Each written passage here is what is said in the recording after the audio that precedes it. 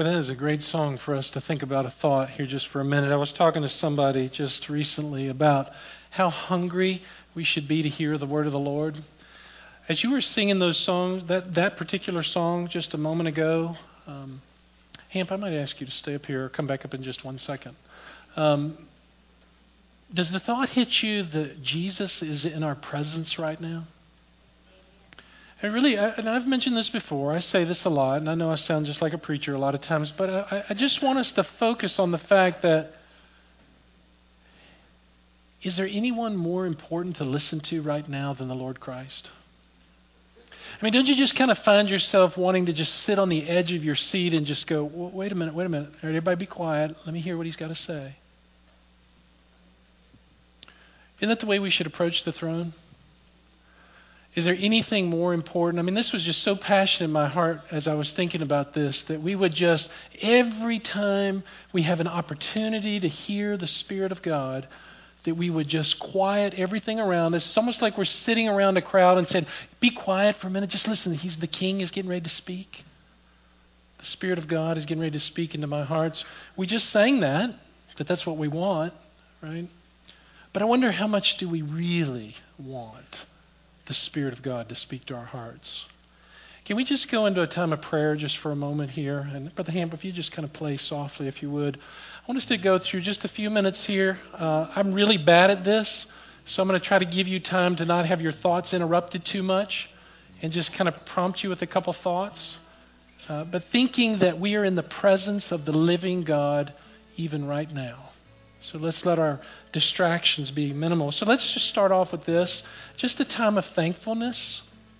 Can we just spend a minute in thankfulness to Jesus and His church, His word for us?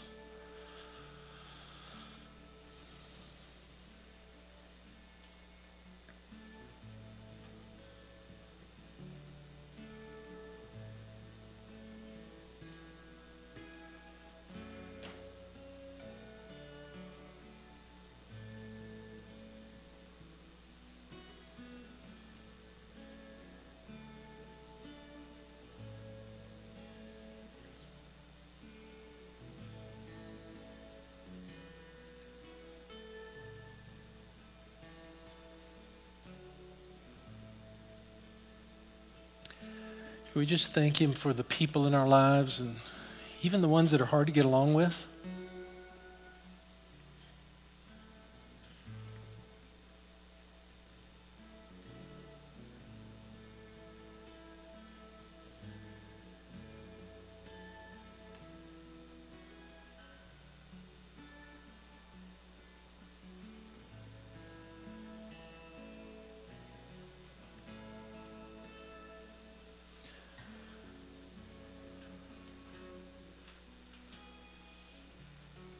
How about just the opportunities to serve Him?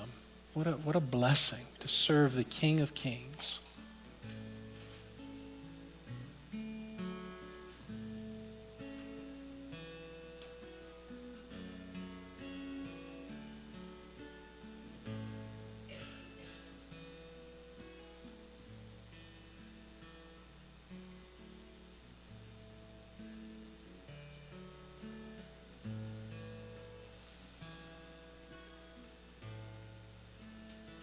We just pray that we just be affected by the gospel this morning, just changed in our hearts.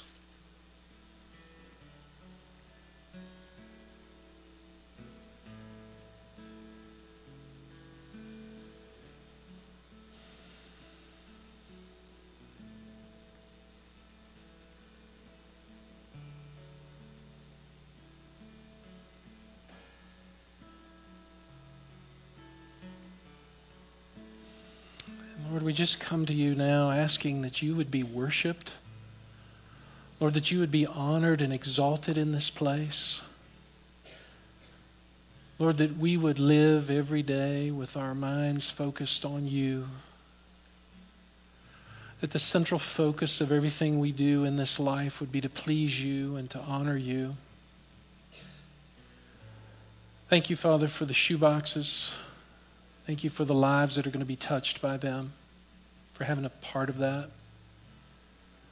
And so, Lord, we would just ask you to just come into our presence now. We know your Spirit lives in us, but just give us a super abundant blessing today. That we might hear your Spirit speak to us. That we be renewed and rejuvenated even as we go from this place. And we would know that we've met with you and you've been honored. Your name has been glorified. Your word has been lifted up. And that you draw men to yourself. Lord, we have no ability to do that. We have no talents or skills or some kind of physical tool to use to cause people to follow you, Lord, but your Spirit does. And so we would ask that you'd use us with open hearts and ears this morning to go from this place later to be used as tools in your hand. So thank you, Father. Thank you for who you are and for all that you are. We praise you and we honor you this morning. And we ask in Jesus' name, amen. Amen. Thank you, Brother Ham. Thank you all for that. And again, I would just ask you to just, again, sit on the edge of your seat, just so longing to hear from the Lord today. Would you do that? As we get into chapter 5 now, let's find our place in Matthew chapter 5. We're starting the Sermon on the Mount, this glorious, glorious chapter. And actually the next two, chapters 6 and 7. And I just really want to give a preview of what these chapters will be about so we have a good handle on where the Lord is going with this and what he wants us to know from it. So I've titled this, at least this series, I've created a new series because we're probably going to be in this for months. So I'll just warn you. We may be there. I want to take our time and go through this, not only because it's the word of the Lord, which we really have nothing better to do in our lives anyway, right? But there's so much that the Lord has to say to us. And so we're going to take our time as we go through it. I've titled this series, The Foundational Truths from the Sermon on the Mount. And that's purposeful, foundational truths. They are things that God is going to give us that are foundational to our lives. And we got to hear it that way so that we understand, again, what the Lord is doing. Now, number one, for the title today, an internal change is critical. You see that in your bulletin if you have that. The foundational truth, number one, is an internal change is critical. It's absolutely critical. So let's stand together and let's read just verses 1 and 2, actually. That's all we're going to get to today.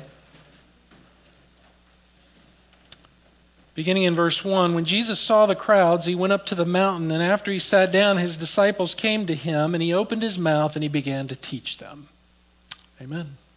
Are you seated? You say, well, Pastor, that's not very profound. Not for me, it's not, but it is from Jesus. Everything he does is profound. So let's just remind ourselves, as we left off in chapter 4, Jesus has made his entrance now. He's begun to teach, which is the giving of information, if you will. He has begun to preach, which is the bearing it into the hearts of the people listening. And he has healed, which was to set him apart as the God come in the flesh so people would not mistake who he is. There are a lot of charlatans out there, and Jesus knew that. And so he purposefully established himself so that the people would know, hey, yeah, that's right, I did that, and that's real. Your loved one, your family member, your friend, your coworker, yeah, they were healed. The demoniac, yes. Was that real? Yes. Was it really epilepsy? Yes. Was he really paralyzed? Was she paralyzed? Yes. But I healed them.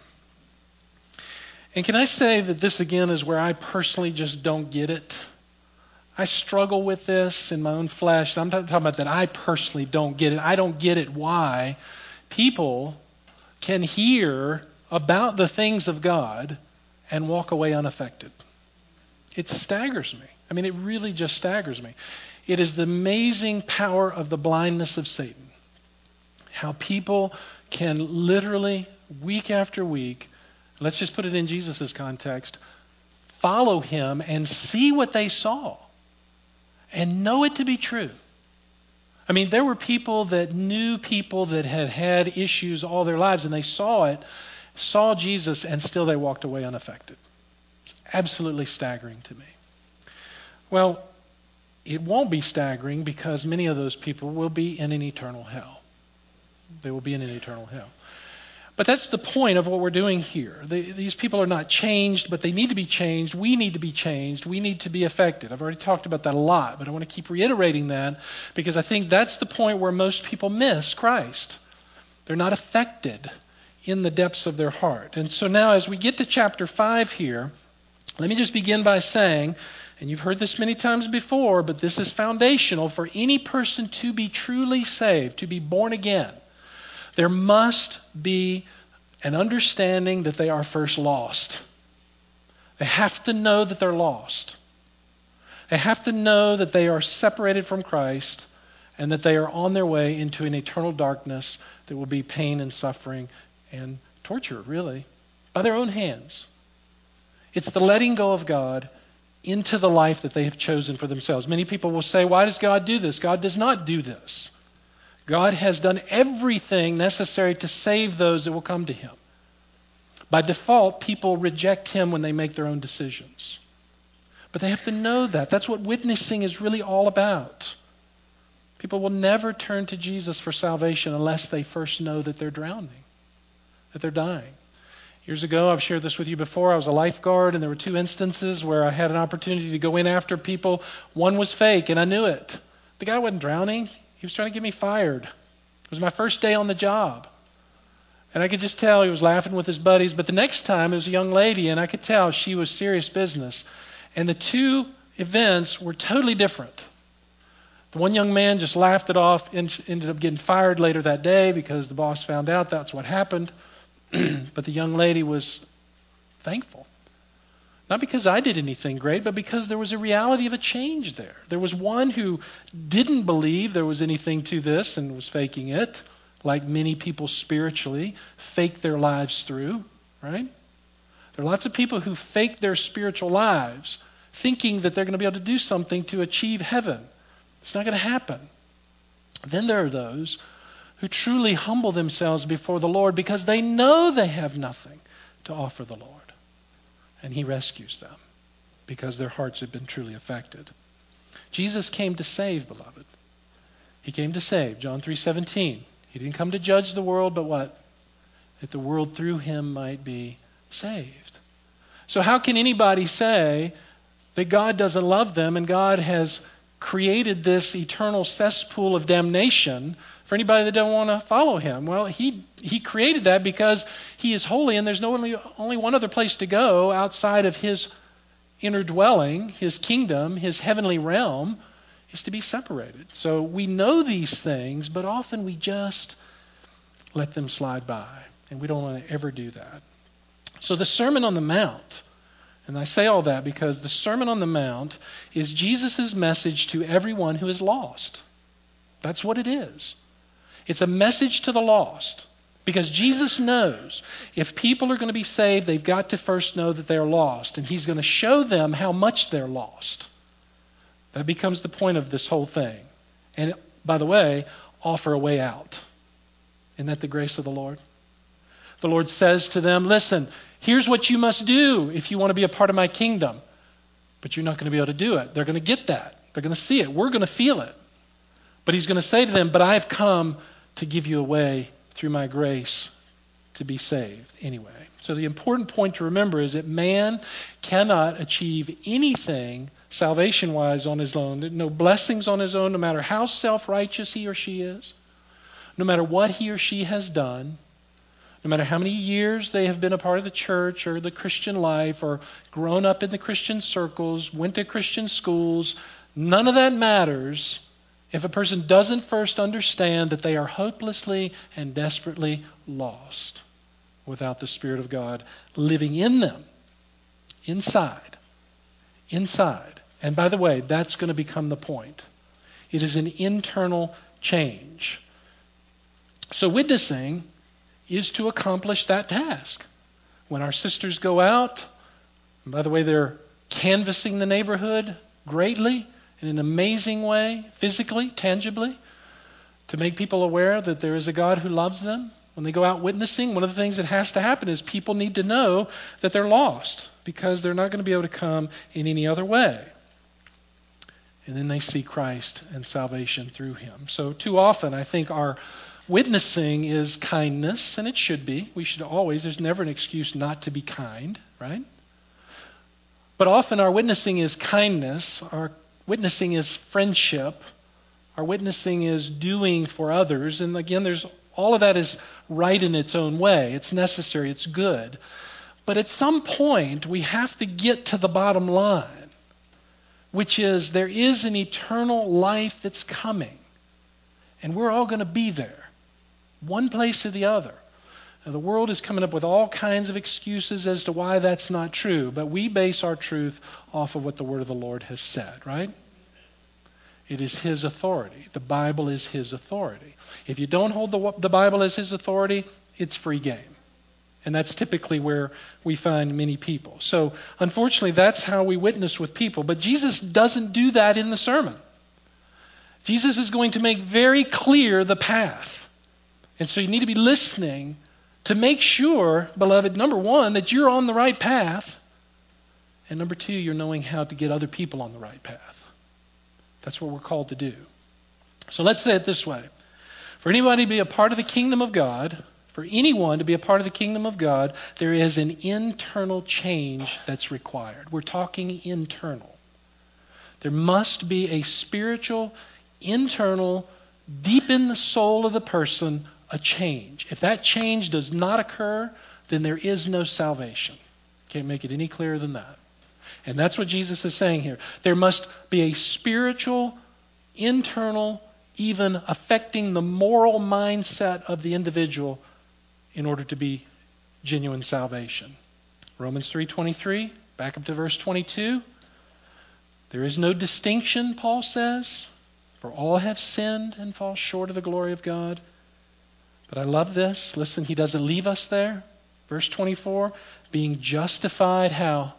As a gift by His grace.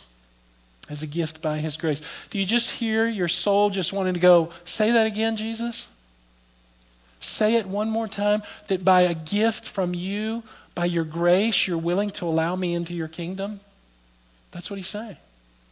It's as if Jesus is standing with us this morning and He's saying to each of us through His Word, listen, you are not worthy to enter into my kingdom, and I'm going to show you why in my sermon, but here's what I'm going to do for you. By my grace and my mercy, I will allow you to come in if you come my way. Now again, I don't know who would want to listen to that. Who would not want to listen to that? Romans 6:23, the wages of sin is what? It's death. But what? Don't forget the conjunction. But the gift, the free gift of God is eternal life. Eternal life. I just want you to see I'm not making this up. Romans 5:8, God demonstrates His love towards us in that while we were what? Sinners. What did He do? Christ died for us. Notice in verse 9, much more than, it's like God is saying, hey, if He's talking to us publicly right now, He says, whoa. Don't put your heads down. Don't lose this thought. Listen, because He keeps going. Having now been justified by His blood, that's Jesus, we shall be saved from the wrath of God through Him. For while we were enemies, we were reconciled to God through the death of the Son. Much more, having been reconciled, we shall be saved by His life. Look at verse 11. And not only this, it keeps going. Don't you love that? But we also exalt in God through our Lord Jesus Christ, through whom we have now received the reconciliation. You know what the word exalt means? We boast. We rejoice, really, is the better translation there. So what we're saying here is, as Paul is writing this, he's saying to the church, listen, folks, how can you just not explode internally with praise for God for the one who's done this? It's like Paul can't even contain himself, but he's having to write it in words because he's in prison. He's not there personally. He would write to the Corinthian church in 1 Corinthians 6, do you not know? I love statements like that. I sometimes just so wish Paul and Samson, well, maybe not Samson, Moses would stand up here and would just read would preach. Do you not know that the unrighteous will not inherit the kingdom of God? Don't you know that? Don't you know that? Don't you know that? Listen, let the Spirit of God, forget me for a minute, let the Spirit of God speak to your hearts right now and listen to what He's saying. Do you not know? In other words, yes, you do know this. Yes, you know. They will not inherit the kingdom of God. Don't be deceived. Fornicators, idolaters, adulterers, effeminate, homosexuals, nor thieves or covetous or drunkards or revilers or swindlers will inherit the kingdom of God. And you say, praise the Lord, I'm not any of that. Well, that's not what God says. Such were some of you. But you were washed. You were sanctified. You were justified in the name of the Lord Jesus and in the Spirit of our God. Listen, religion is designed by Satan to cause people to be distracted. That's what it is. To think that they can get it right themselves. If I just do enough, if I act right, if I say the right things, if I just make it consistent in my life, then that's what's going to be good enough. That's not what the God of the Bible teaches us. We can't get there through our rituals and our actions. It is impossible because the kingdom of God, here we go, is inside of us. The kingdom of God is inside of us, beloved. It's an inside change, and it's inside that must change. It's the depths of our heart that must change. True spiritual living is inside. It's inside. Spiritual life is about the heart changing inside, which translates into the attitude of the mind and the outward actions. So again, no man, no woman, no child can change their own heart. We don't have that ability. We can try, and we do. That becomes religion. Religion is man's attempt to change himself. But it doesn't last because man doesn't have the power on his own to make those kind of changes. But God can do that. Praise His name, right? Aren't you thankful, beloved, that there was a day that God changed your heart?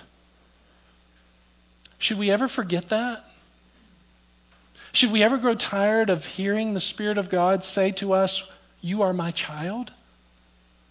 Should we ever grow tired of hearing the Spirit of God remind us of the day that we were born again? Where our eyes were opened, where we saw the truth, and it penetrated into us? Should we ever forget that? No, we should never forget that. It should be our rejoicing every day. We should be training ourselves as we go about our daily routine to just be living in the presence of joy, which, by the way, is going to be the second, however you want to write this, foundational truth of what it really means to be a believer. We'll see this next time, not today. But the first beatitude is going to be the Lord saying to us, you want to be happy? This is how you can be happy. That the Lord actually came to give us joy. He came to give us happiness, to give us contentedness. That's right. The world and Satan throws it at us all the time. Here's how you have to, this is what you got to, how about this? And you need this. And if you don't have that, you got to have this to be happy. And the world is looking for happiness. The world is looking for contentment. The world is looking to get rid of all the burdens. But they don't know how to find it because it's an inner change that only the Spirit of God can give. So that's where we'll go with that. Let's finish this thought. 5 major reasons, one commentator said, the sermon is so important. Number 1, it shows the absolute necessity of the new birth.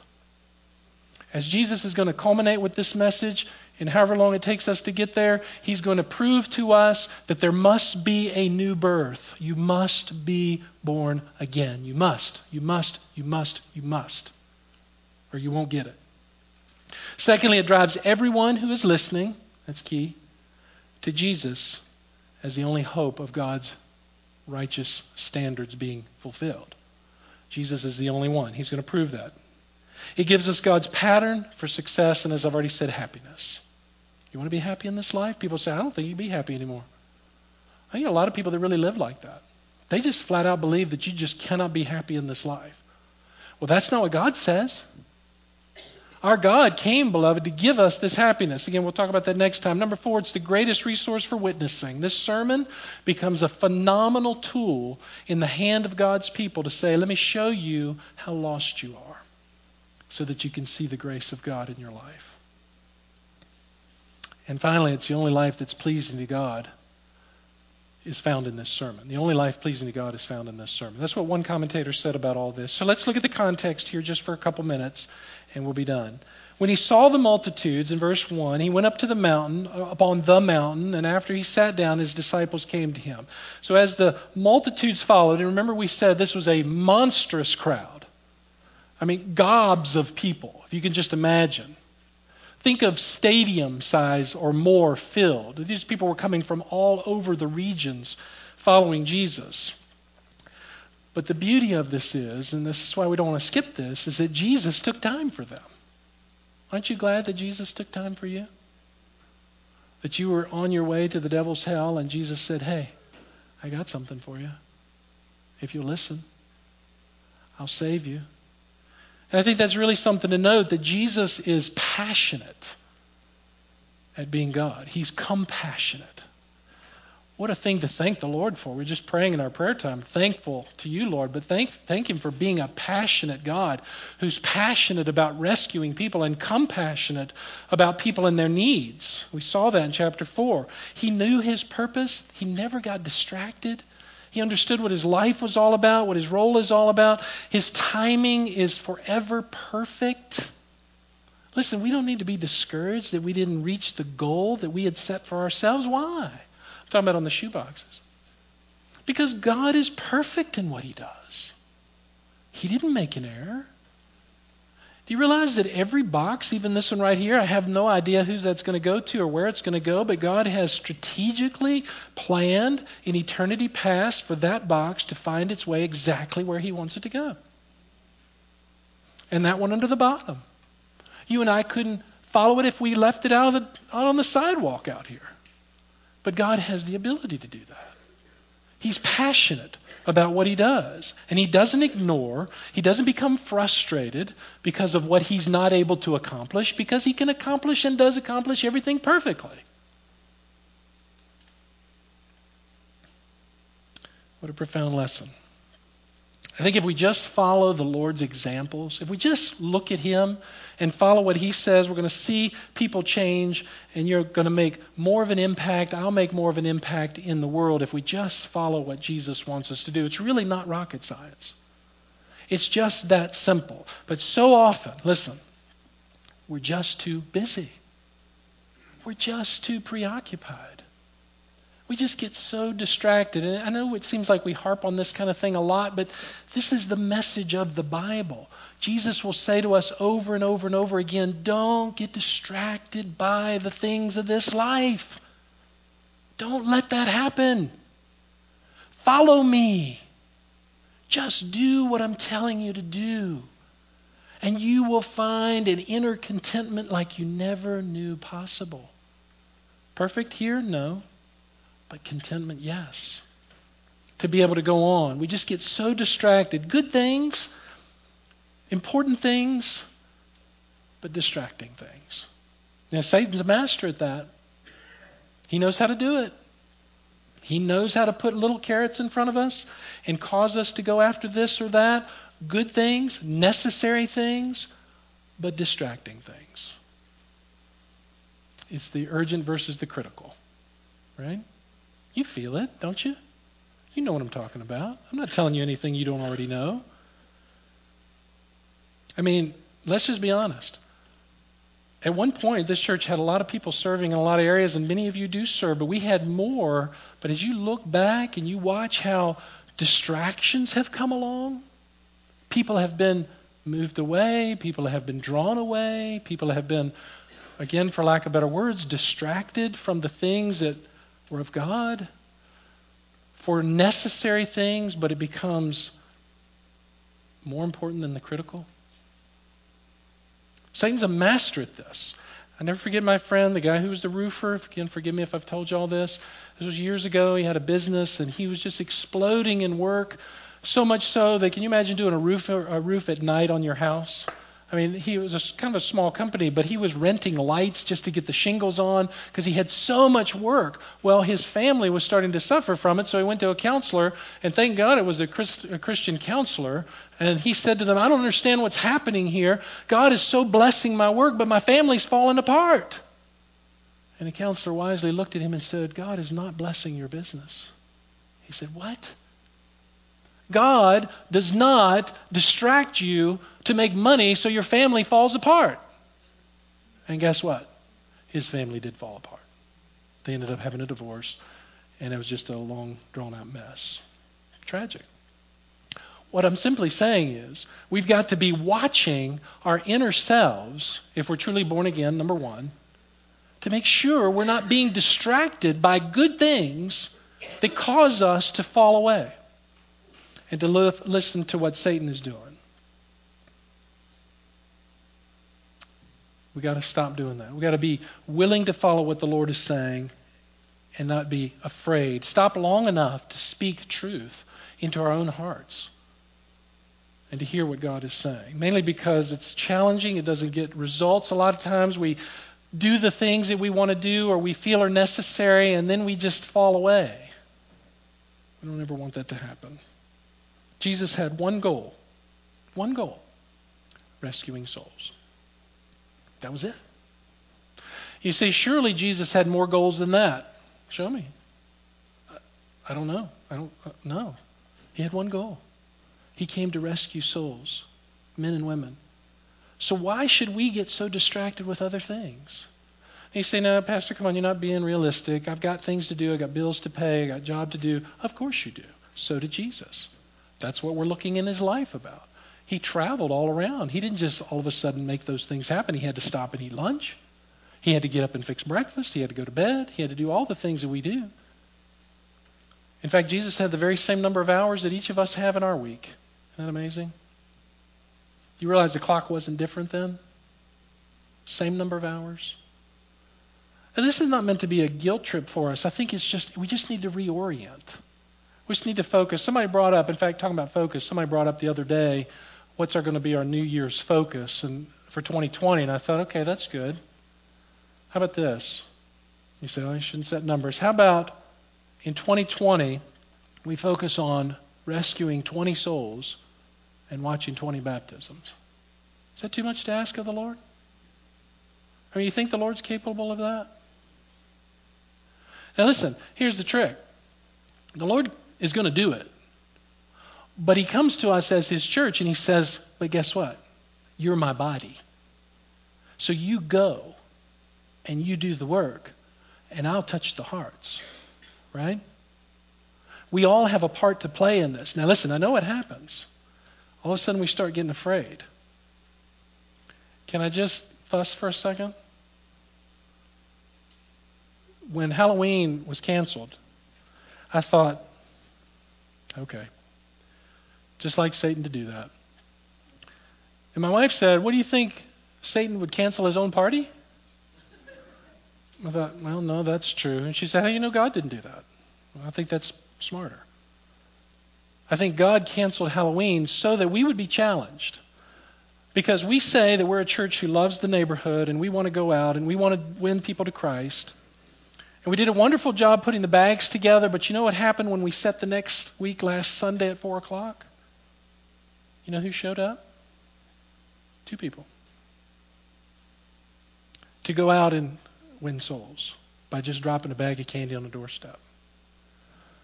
Now, I know you hate to be fussed at. I hate to be fussed at. But all I'm simply saying as your shepherd is this.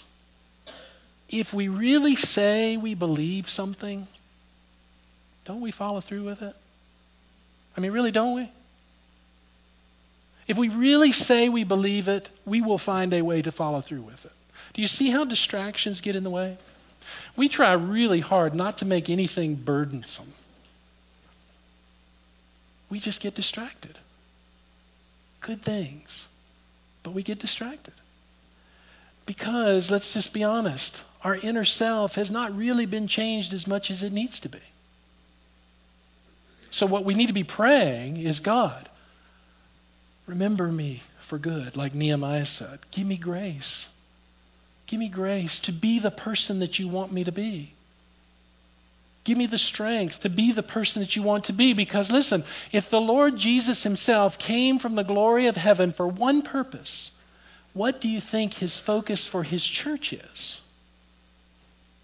Is it so that we'll say, thank you, Jesus, for eternity. Now I'm going to go out and do what exactly?